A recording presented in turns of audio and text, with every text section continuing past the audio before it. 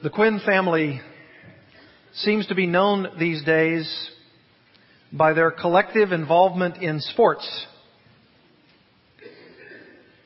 I love to watch my kids play sports. I know that you probably love to watch your kids play sports or be involved in music or any other endeavor that you really, really enjoy watching them grow and mature and be involved in. For us, it seems to be sports, all kinds of athletic events on the football field or the basketball court or the soccer field, wherever it is. I have thoroughly enjoyed watching them through the years come to understand a lot about life through their playing of sports. For certainly, there are many, many lessons about life that you can learn through sports endeavors. It was true of myself. And when I was a kid like they are now, I was involved in all kinds of sports: football, baseball, basketball, track and field. It was an opportunity to learn a lot of life lessons. And when I watch my kids today, I just love to think and talk about their exploits. Have you ever had a doting parent or a grandparent who wants to whip out the billfold or the purse and show you all the pictures of the grandkids? It's really natural. And it's really fun. I, just a couple of weeks ago, had the opportunity to watch my son Logan play the quarterback position for his high school football team. And they were down 40-21, heading really near the end of the third quarter. And they were able, with their 2-minute offense, running it very, very quickly in this particular game because they were behind, and they scored just as the third quarter was coming to a close. And in the fourth quarter, it was fast and furious. And we scored a couple of more times, and we were still behind as Logan faced a 4th and 23. Now, if you know anything about sports, you know that 4th and 23 is not a good position to be in. Just prior to that, we had another 4th down situation in which the ball fell incomplete. But just as the ball was being released and maybe just a step or two behind, Logan was racked by a defensive player, and the referee, thank the Lord, called a penalty, roughing the passer. I leaned over and told my wife, I've never wanted my son to be hit so much in his life. We had a reprieve. And on 4th down and 23, the ball went sailing through the air, and Logan's favorite receiver, Greg Bowie, came down with the ball in the end zone with 1 minute and 11 seconds to go, and Arkansas Baptist kicks the point after touchdown to go ahead 41-40. We held on as they drove downfield, and as the last receiver picks up the ball from the quarterback and runs to our 19-yard line, we're tackled as time expires. It allowed us to get into the playoffs, and even this Friday we have a home playoff game. And I just love watching my son play. It's one of the greatest joys of my life. I love to watch my girls play basketball. I love to watch all kinds of sports endeavors, especially when my own kids are involved. But you know, that really pales in comparison to what I really, really, really love to do. And that's exactly what I'm doing right now. I love to proclaim and enjoy the Word of life. In fact, that's the title of our message this morning. Proclaiming and enjoying the Word of life. As much as I want to see my kids grow, and as much as I want to see them mature physically, and when I see them do that on an athletic court or field, I'm overjoyed because I'm watching them learn a great many lessons about life that some of them can be learned in a unique way on that field or on that court. But I have to say to you that there is no greater joy. And John the Apostle even says that in 2 John 4 and 3 John 4, that there is no greater joy than to see my children, what? Walking in the truth. As much as you want to see your children be involved in whatever they're involved in, and as much as you want to see them succeed, and as much as you want them to compete and win the prize, whatever that prize may be, there is, according to the Word of God, no greater joy than to see our children not walking in physical maturity as a result of a game, but walking in the truth of knowing Jesus Christ by faith.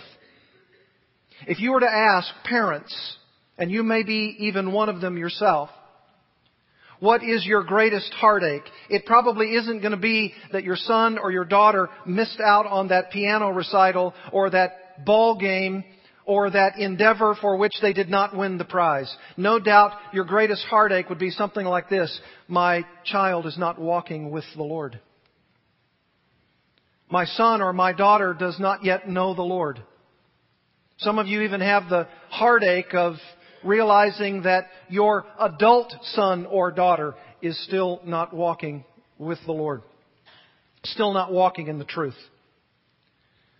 May I say to you that if that's your greatest heartache, then certainly the greatest joy is to know that you're passing on the legacy of spiritual truth to your children.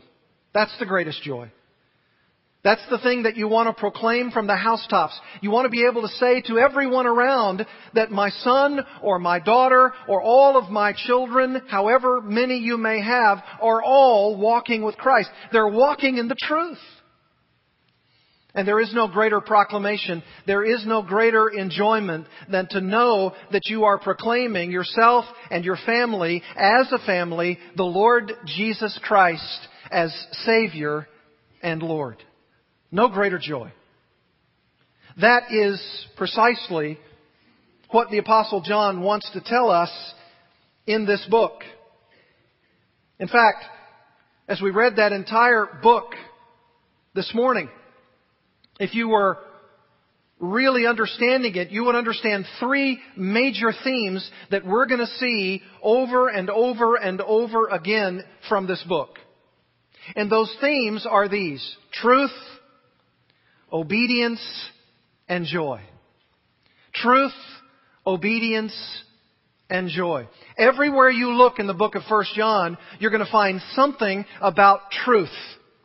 The truth, especially about who Jesus is, and how John wants to refute the heresies of his day who were attempting to portray, to proclaim a different Christ, a different gospel, a different work of God in the life of Christians.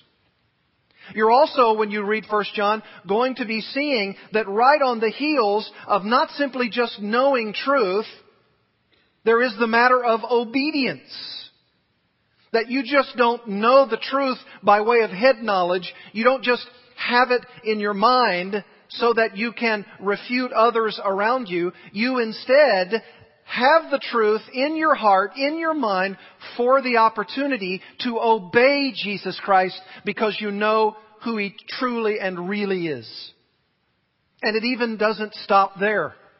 Not only is it your apprehension of truth, not only is it your opportunity to obey that truth, but it is also your privilege to have the joy of obedience as you regard the truth of the Word of God. You see, it's like a three-legged stool. You have truth, you have obedience, and you have joy in your life because you are understanding who God is through Christ. You're understanding how rightly to obey Him, and as a result, you have the joy unspeakable because you are right with God. You see, my friends, that's far greater than watching someone in a sports event. Far greater. Because while sports may be able to teach us lessons, or whatever else would be your hobby or your avocation, what is far greater, both for here and the life to come, is that you do know that you are right with God. That you do know that you are obeying Him. And you're doing that with a settled conviction of joy because God is pleased with you as a result of what Christ has done on the cross for you. That's in essence the theme of 1 John. And John wants to introduce it to us. Notice what he says here in 1 John 1, 1-4. That which was from the beginning, which we have heard, which we have seen with our eyes, which we looked upon and have touched with our hands concerning the word of life. The life was made manifest, and we have seen it, and testify to it, and proclaim to you the eternal life, which was with the Father, and was made manifest to us. That which we have seen and heard, we proclaim also to you, so that you too may have fellowship with us. And indeed, our fellowship is with the Father and with His Son, Jesus Christ. And we are writing these things so that our joy may be complete. I want to present a message to you this morning, and if you see the outline before you, two main outline points: proclaiming the word of life, verses 1-3, and enjoying the word of life, verse 4. Very, very simple outline. Very easy for us to grasp, at least on the surface, that we are, as the greatest opportunity, the greatest privilege in our lives, to proclaim and enjoy the word of life. That's what John wants to tell us. He wants to tell us in this prologue how we can proclaim and enjoy the word of life, which of course is Christ. Now, underneath that first outline point, I want you to notice, underneath proclaiming the word of life, 4 distinct ways in which John the Apostle wants to show us how to proclaim the true Christ. Number 1, proclaiming the eternal word. Proclaiming the eternal word. Notice what John says in 1 John 1:1.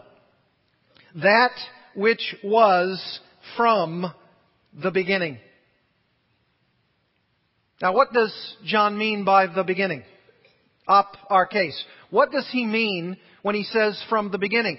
Does he mean from the beginning of Christ's incarnation? That would make a lot of sense. Christ being revealed, of course, in human form when He was born in Bethlehem, raised in Nazareth, ministered in Galilee. It would make a lot of sense for John the Apostle to say that which was from the beginning, referring to the incarnation of Christ. And certainly I believe that's implied there.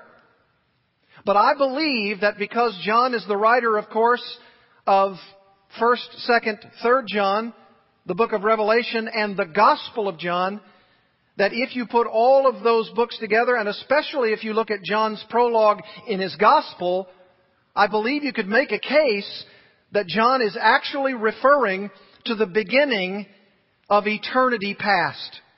Look back in John chapter 1, verse 1. John 1:1. You know it well, I'm sure. In John 1:1, we're told in those tremendous opening words of the prologue to his gospel, in the beginning was the Word. And that surely signals for us that he is talking about eternity past. In the beginning was the Word. How do we know that? Because the Word was with God, and the Word was God. He was in the beginning with God. All things were made through Him, and without Him was not anything made that was made. In Him was life, and the life was the light of men. That is surely a reference to the idea that Jesus Christ had no actual beginning, that He is forever. He was in the beginning with God. And that's what I think John is referring to in 1 John 1. You say, how so? Well, think of it this way. As I told you, there were heresies that were extant in that day. Now, I really wish we knew exactly what all of those heresies were. It would make it a lot easier for us to know exactly what John the Apostle is trying to refute. We can do our best to try to piece some of it together, but we're going to be bound by all of the historical separation of time and all of the challenges of language not to be able to know exactly what these heresies were. And so we don't know with precision exactly whom John is referring to or whom he might be refuting. But it's safe to say that even in some kind of embryonic form, there were some heresies in the church that either denied the deity of Jesus Christ or the humanity of Christ. It's safe to say that. With all that we do know and with all that we know John was refuting as best our history allows us to, we know that there were the kinds of heresies that were denying either the deity or the humanity of Christ, or of course, both. And I think what John the Apostle is doing in this prologue is that he's telling us that Jesus Christ is fully God and fully man, and that Christ, to show us His deity, was in the beginning with God. That which, or, and I think very well you could translate this also, He whom. He whom from the beginning. Christ was from the beginning, from eternity past, with God. In fact, look also at some of those other references in Habakkuk 1:12. In Habakkuk 1:12, you have this affirmation of the eternality of God. Habakkuk 1:12. Are you not from everlasting, O Lord my God, my Holy One? We shall not die. God is everlasting. Even the book of Micah shows this to us as well. The book of Micah tells us in Micah chapter 5, verse 2. But you, O Bethlehem, Ephrathah, who are too little to be among the clans of Judah, from you shall come forth for me one who is to be ruler in Israel. And notice the designation, whose origin is from old, from ancient days. That signals for us that there's going to come someone who is not of human origin. Someone who had an existence as the ancient days themselves. Someone who had no real beginning. And John is proclaiming to us that this Jesus, this Word of life, had no beginning. In other words, he's proclaiming the eternal Word. The eternal Word. He didn't have a beginning. Secondly, notice that John is also proclaiming what I call the living Word. Notice back again at 1 John chapter 1. That which was from the beginning, or He who was from the beginning, which we have heard, which we have seen with our eyes, which we looked upon and have touched with our hands concerning the Word of life. Now you see what he's doing. John is saying that I'm not only proclaiming to you that there is an eternal Word, I'm also proclaiming to you that that eternal Word has come into time. And that that eternal Word is a living Word. And notice how he brings the Word's existence, he brings the Word's reality into space and time. Notice how he does it. We have heard this living Word. And don't think anything other than what John is simply saying, literally saying. We've heard, which means they've heard the proclamation of Christ. They've heard from Christ. They've heard directly from Christ. In fact, in Hebrews chapter 2, you can hear this apostolic note about hearing from the person of Christ. In chapter 2, verse 3, the Bible says, how shall we escape if we neglect such a great salvation? It was declared, this salvation, at first by the Lord, that is the Lord Himself, and it was attested to us the apostolic band and those who were the writers of the New Testament, by those who heard. When you proclaim Christ, you're proclaiming Christ because of the testimony of the apostles themselves, who have given down through the ages an actual testimonial that they have heard directly from Christ. They were eyewitnesses. And notice what else he says here. We have seen. We've looked upon this Word. And we have touched this living Word. That can't be anything other than a reference to the apostles and those closely associated with the apostles who have actually seen and gazed upon and touched and beheld the Savior Himself. You know what they're doing? They're saying, we affirm the humanity of Jesus Christ, and this is the first of those three themes that I'm telling you out of 1 John, truth, obedience, and joy. They're telling you the truth. And they're saying, we were eyewitnesses.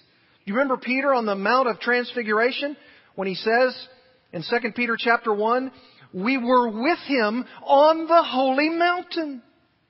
We were there. We saw with our own eyes. We heard with our own ears God the Father Himself saying, this is my Son. Hear Him. This is my beloved Son. And He even says, we have touched Him. We've beheld Him. They actually had the awesome privilege of touching the Lord Jesus Christ in His earthly ministry. That's an eyewitness testimony. And you know what John is doing? He's refuting any of those heresies that were extant in that day by saying something like this. Well, even if we affirm the deity of Jesus Christ, we don't affirm the humanity of Christ. And John would say, you must affirm the humanity of Christ because we were eyewitnesses of all that He did. We saw all of His miracles. We actually touched Him. We saw Him. We heard Him. He was a man. He wasn't, as some of those ancient heresies were saying, He was a phantom spirit. Oh, He might have been some kind of apparition. He might have been some kind of vision. He might have been someone who appeared to be a man, but He wasn't really fully a man. And if you know anything about ancient heresies and how they recycle themselves each and every century, guess what? Ancient Gnosticism, and this may have been some sort of incipient form of a pre-Gnosticism, Gnosticism itself has recycled right to our own day. How many of you have heard about the Gospel of Thomas? The Gospel of Judas? Yes, those are actually ancient Gnostic documents. The word Gnosticism is simply a word that speaks of those who believed they had some kind of higher or secret knowledge. And they believed in this spirit world in which it didn't always appear as reality what you might be seeing with your eyes. In fact, they may have even believed, of course, that Jesus was not fully a man. He was not like you and me, save sin, of course. They might have presumed that God would have given His Son some kind of form, but He wasn't fully a man. And John the Apostle is saying, no, I touched Him. I saw Him. We actually looked upon Him. We gazed upon Him. We touched Him. He's really affirming, my friends, the truth of the full humanity of Christ. Notice what else he says. Look at the third distinct way he proclaims Jesus here.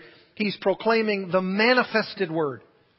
First, the eternal Word. He was in the beginning, in eternity past. He was fully divine. He had a co-extensive relationship with the Father, co-equal in every way. And He was born into time so that He was fully human, so that John the Apostle and the other apostles could say, we saw Him, we heard Him, we touched Him, we gazed upon Him. And then he also says, we are proclaiming to you the manifested Word. Notice verse 2, first part of it. the life was made manifest.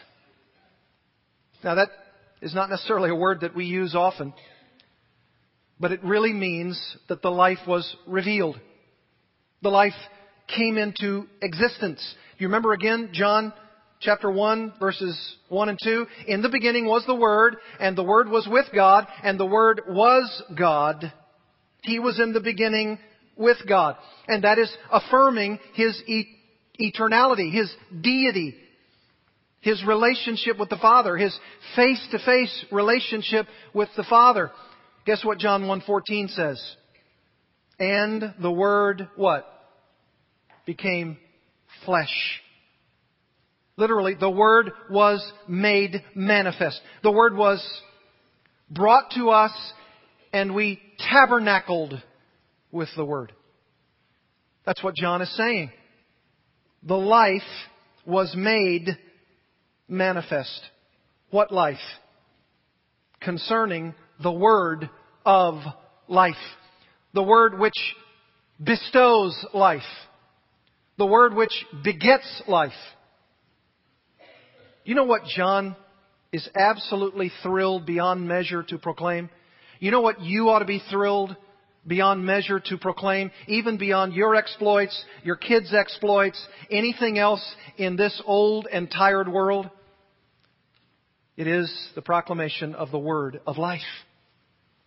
There's really nothing else by comparison. All things pale by comparison. Do you think it's really important ultimately to God that someone throws a touchdown on 4th and 23 and wins a game? Ultimately, the most important thing is to get the gospel right. It's to get the truth right. And the truth is that Jesus Christ is both fully divine and fully human. And wonder of all wonders, even beyond such a thing, that life was manifested to us through this apostolic testimony. Notice how he repeats it again. He says, the life was made manifest, verse 2, and we have seen it and testify to it and proclaim to you the eternal life. That's how the Word is manifested. We've seen it, we testify to it, and we proclaim to you this manifested Word. You understand that what John is doing is sort of going through a cycle. It's somewhat difficult to outline 1 John. Because as you read these verses, it's almost in some kind of cylindrical fashion where it's just sort of revolving back around itself. He's saying, we've seen, we've heard, we've seen, we've heard. We proclaim to you that we have seen and heard and touched this word of life. And if you don't get it in the first or second time, he repeats it again and again. Why? Because he's refuting the old ancient heresies that says that Jesus himself was either not divine or not fully human. And John says, don't miss this. I am proclaiming to you the eternal Word and the living Word and the Word which was manifested to you. And please notice all of the emphasis in this manifested Word using that term life. 4 times here. Look at verse 1 of chapter 1. The Word of life, right at the end of verse 1. Look at the first part of verse 2. The life was made manifest. The end of verse 2. I proclaim to you the eternal life. And he says that it is this life, the life that was made, the life that was manifest, the Word of life. Jesus, my friends, is the only one who can bestow life. He's the only one that can beget life, spiritual life, eternal life. Don't for 1 minute, John says, think that you can dismiss the fully human, fully divine Christ because He's the only one who can manifest life. It's the person of Jesus and His message, and He brings life to the world. And then look, fourthly, proclaiming the shared Word. This is amazing. This is not just an eternal Word, not just a living Word, not just a manifested Word, not just that He was tabernacled among us, not just that He was revealed, but you and I have the awesome privilege of being able to share in this Word. Look at verse 3. That which we have seen and heard. There we are again. As though He needs to remind us that which we have seen, or whom we have seen and heard, we proclaim also to you, so that you too may have fellowship with us. And indeed, our fellowship is with the Father and with His Son, Jesus Christ. What is He doing? Two things here. One, He's proclaiming Christ, which brings about corporate fellowship. Look at the first part of verse 3. So that you too may have fellowship with us. You see how truth relates to life? A lot of you would say, I love fellowship. Boy, I need fellowship in my life. I can't wait to have fellowship. And fellowship is sweet to me. And it is so very sweet to me too. I like nothing better than after a service, Sunday morning, Sunday evening, Wednesday night, to see people talking in the hallways, talking in some of our bigger rooms, talking in smaller rooms, talking in the parking lot, calling each other on the phone, talking with each other, finding out about how they're doing spiritually, not just the trivialities of life, but the deep things of life, wanting to know how the other is doing, wanting to be able to know so that we can pray and nurture and encourage and love one another. That is so rich. Fellowship is one of the greatest joys, greatest gifts that could ever be given in the Christian life. But notice what John is saying. There is no way that you can proclaim that shared word without understanding the corporate fellowship that we have with one another that is directly related to truth. You say, how so? What does he say? This life was made manifest, verse 2, and we've seen it, and we testify to it, and we proclaim to you the eternal life, which was with the Father, and was made manifest to us. That which we've seen and heard, we proclaim to you, for the very purpose that you too may have fellowship with us. Guess what? No truth about Christ, no truth about His full deity and His full humanity, no real, genuine fellowship. See the connection? He says, right here, that which we've seen and heard, we proclaim. You see, fellowship is all about a prior proclamation, so that you too, that's a purpose clause, so that for the purpose that you too may have fellowship with us, the apostolic band. You notice how he keeps saying we, our? He's talking about the apostolic band. He's talking about his brethren. He's talking about those who were eyewitnesses, those who were proclaiming the gospel like he was. And he's saying, there is no true fellowship. There is no genuine fellowship apart from the truth of the Word of God, apart from the truth of proclaiming the full divinity and full humanity of Jesus. Now, does that put a premium of importance on doctrine? We have churches, my friends, all over the country who will emphasize in a message like this today, and in a passage even like this, the essence of what genuine, God-wrought, heaven-blessed fellowship is all about. And they're going to emphasize fellowship, and they're going to emphasize the joy of it and the need for it, and yet they will not do so by the proclamation of it.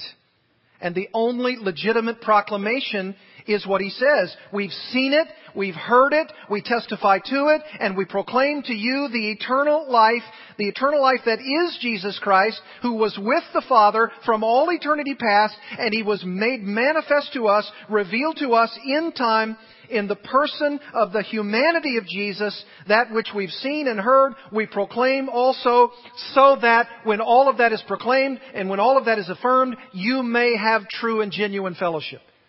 You don't have it if you don't have Christ. You know, there are a lot of people that enjoy one another's company, but you can find that in a bar. You can find that at the local Kiwanis Club. You can find that in a hospital around someone who's sick, You can find that in a restaurant. You can find people mulling around and talking about all that they like and all that they want to do, and maybe every once in a while they'll find out about you and what you like and what you want to do. But you know what's missing? The proclamation of the full divinity and humanity of Jesus Christ that really makes true, genuine fellowship possible. There isn't any fellowship apart from it. Not true fellowship, not genuine fellowship. You say, well, I mean, I'm not so sure about that. Do you realize that the whole book of 1 John will cycle through this idea of truth?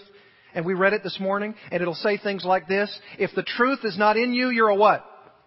A liar. If you don't have the truth in you, you don't have the Son. And if you don't have the Son, you don't have life. If somebody were to say, I can have fellowship, I can have relationship with people, I can hang around, people can be around me, and I don't necessarily have to emphasize or articulate or proclaim doctrine. Guess what? It's not Christian fellowship. And you can even be a part of a church. You can even be a part of a prayer meeting, but if it isn't a prayer meeting or a church service or a care group or a community that are all going down the same page doctrinally about who Christ is and about the fact that He is fully divine and fully human, guess what? It's a sham. It's not true. That's why we have to be discriminating in the church. That's why we have to watch out for heresies. That's exactly what John is doing. He's telling the people to whom he writes, you can have genuine fellowship with us, but you have to do so by proclaiming the word of life. The eternal Word that He was from the beginning. The living Word that He came into time. The manifested Word that He tabernacled among us. He was revealed to us as fully human and fully divine. And that He is a shared Word, that we only have fellowship as a result of the communion and the union that we have with Jesus Christ as the God-man. You see? That's what He's saying. So we have corporate fellowship as a result of who Jesus is in His essence, who He really is. And He says, secondly here, and indeed our fellowship is with the Father and with His Son, Jesus Christ. That is a mind blower to me. You know what He's saying? Not only can you have fellowship with one another, not only can you have sweet fellowship on a horizontal level, but even that fellowship is predicated on the vertical fellowship that we have in union with the Trinity. That is absolutely thrilling. It's better than any football game you've ever gone to. You say, how so? I don't get it. God invites us to partake of the communion of the Godhead. You've ever thought about that? God allows us to share in the fellowship of Himself and His Son. That's too rich.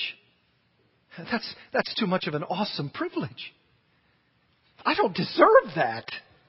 You mean there's a union with other believers that's sweet and lovely and wonderful and rich? Yes.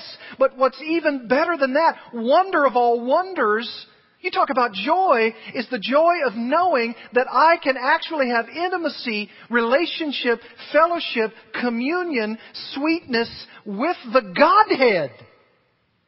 The one who created the world. The Christ who bore my sin on the cross, and the Holy Spirit who applies that cross to my life so that I might believe and repent of my sins. Do you understand? It is the very Godhead itself that invites us into fellowship with them. That's what He says. And indeed, our fellowship is with the Father and with His Son, Jesus Christ. Oh, my friends. Do you have that fellowship? You see, if you don't really believe who Jesus actually is, you don't have it. You have to affirm that He was from the beginning. You have to affirm that He was living in time and in space, and that He bore our sins in His body on that tree, and that He was manifested to be the Savior of the world, and that He's the Word that begets life. He bestows it. He grants it only life in Christ. And by that, He allows us to share, not in His essence, but in His communion, in His fellowship, in His presence. You say, how so? By the Holy Spirit. The Holy Spirit takes us, and when we're joined to the body of Christ, we actually have the awesome privilege of being joined to a communion of saints on a horizontal level by virtue of our union with God through Christ in the power of the Holy Spirit. That's fellowship. That's real fellowship. And you know what? That's cause for joy. And that's our second and final outline point. That's cause for joy. Enjoying the word of life. Not just proclaiming it, but enjoying it. Look at verse 4. And we are writing these things so that our joy may be what? Complete. Full. We have the privilege of not only proclaiming the word of life, but of also enjoying Him. Some of you may remember, and you may have even had your kids memorize this, the Westminster Shorter Catechism. The first question, what is the chief end of man? What's the answer? The chief end of man is to glorify God and enjoy Him forever. Oh, when I wake up, I want to be in your likeness. This is the joy of all joys. You want to talk about joy at a football game? You want to talk about joy at a piano recital? You want to see your kids grow up and have all these advantages and all these privileges and all these prizes, and they're reaching out to those things, and you want them to have them, and you just have all of this welling up within you that you are so pleased and you are so joyous. That doesn't even compare, my friends, to the joy of knowing the word of life. Not even a comparison. Pales by comparison.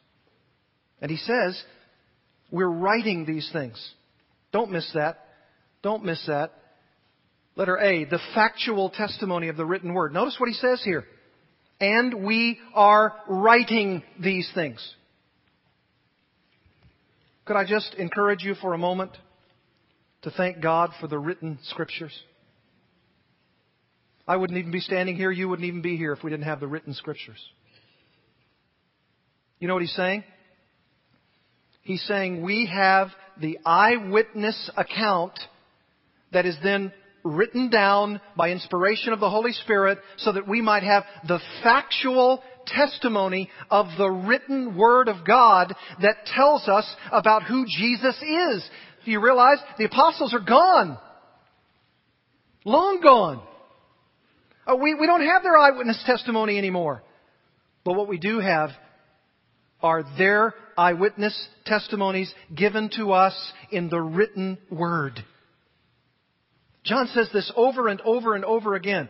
He says it in 1 John. He says it in chapter 2 several times. He says it in chapter 5. He says it in 2 John. And he says it in 3 John. And he also says it in the Gospel of John. These things I've written, I'm writing, I write. Aren't you glad for the written Word of God? This is the testimony. This is what we have. And as a result of the written Word of God, we have, secondly, the fullness of joy. Not just in the written Word, but in the living Word. I had recently a book that was signed by John MacArthur, and in it he said, in both the written and living Word. John MacArthur. That's where we derive our joy, my friends. The joy. The fullness of joy, he says. Complete joy in both the written and the living Word. That's 1 John 1:4. And we are writing these things, the written Word, so that our joy may be complete in the living Word, the Word of life. David Wells, in his new and very illuminating book entitled The Courage to be Protestant, Truth Lovers, Marketers, and Emergence in the Postmodern World, says this: the apostles' joy arose from the fact that they had been freed from themselves. I like that. They'd been freed from themselves to serve the glorious God of the Bible. Here was to be found the ultimate meaning of life, the source of grace, and the boundless wonder of glory. Yeah, they were delivered from themselves. Nobody has true joy until you realize how much you need to be delivered from yourself. You want to have a complete joy? You want to rejoice in the written Word of God? Well, let me ask you. Whom do you proclaim? Your kids? Their exploits? You say, no, I'm pretty much into myself. I'm proclaiming me. Well, whether it's yourself or your kids or your grandkids or somebody else, that's a paled comparison to the privilege that we have to proclaim the word of life. What's your highest ambition? What's your most lofty goal? Is it to proclaim Christ? How much time do you spend proclaiming Christ, the eternal Word, the living Word, the manifest Word, the shared Word, as over against your avocation, your hobby, your likes, your desires? Oh, I love to see them grow up and I love to see them succeed. But I want to proclaim, I want to enjoy the word of life. There's nothing like it. Thank you, my beloved people. Thank you from the depths of my heart that you've allowed me for almost 12 and a half years to proclaim and enjoy the word of life with you. Let's bow together in prayer.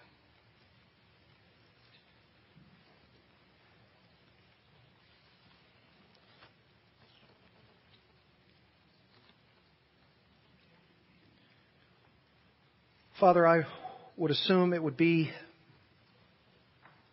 every logical reason for us to proclaim and enjoy the word of life. Because if we say we're Christians, why wouldn't we want to proclaim that which has made us Christians? Oh, deliver us from the world. Deliver us from vain pursuits.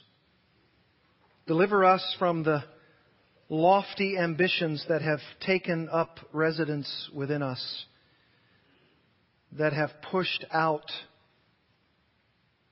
our needful and joyous proclamation. And that is that Jesus Christ is fully divine and fully human. And that we accept the testimony of John and those like him who saw the risen Christ, who touched Him, who heard Him, and who proclaim Him and who enjoy Him. Oh, Father, away with our trivialities. If they are getting in the way of our proclamation and enjoyment of the word of life, may You take them from us. Oh, I pray for everyone here that they would have this ultimate proclamation and enjoyment beyond every other pursuit and interest. May it be so, Lord. May it be so in my life. May it be so in their lives. And may we fully affirm the truth of who Jesus really is. That He died, that He was buried, that He was raised again, that He was triumphantly ascended to You, and that He is Savior and Lord, and He comes to us, and we in repentance and faith reach out our hands so that He might save us, to deliver us from our very selves, from our sins, so that we would truly understand the joy of all joys, that we have fellowship, not just with one another, but with the Father and with His Son, Jesus Christ, in whose name we pray. Amen.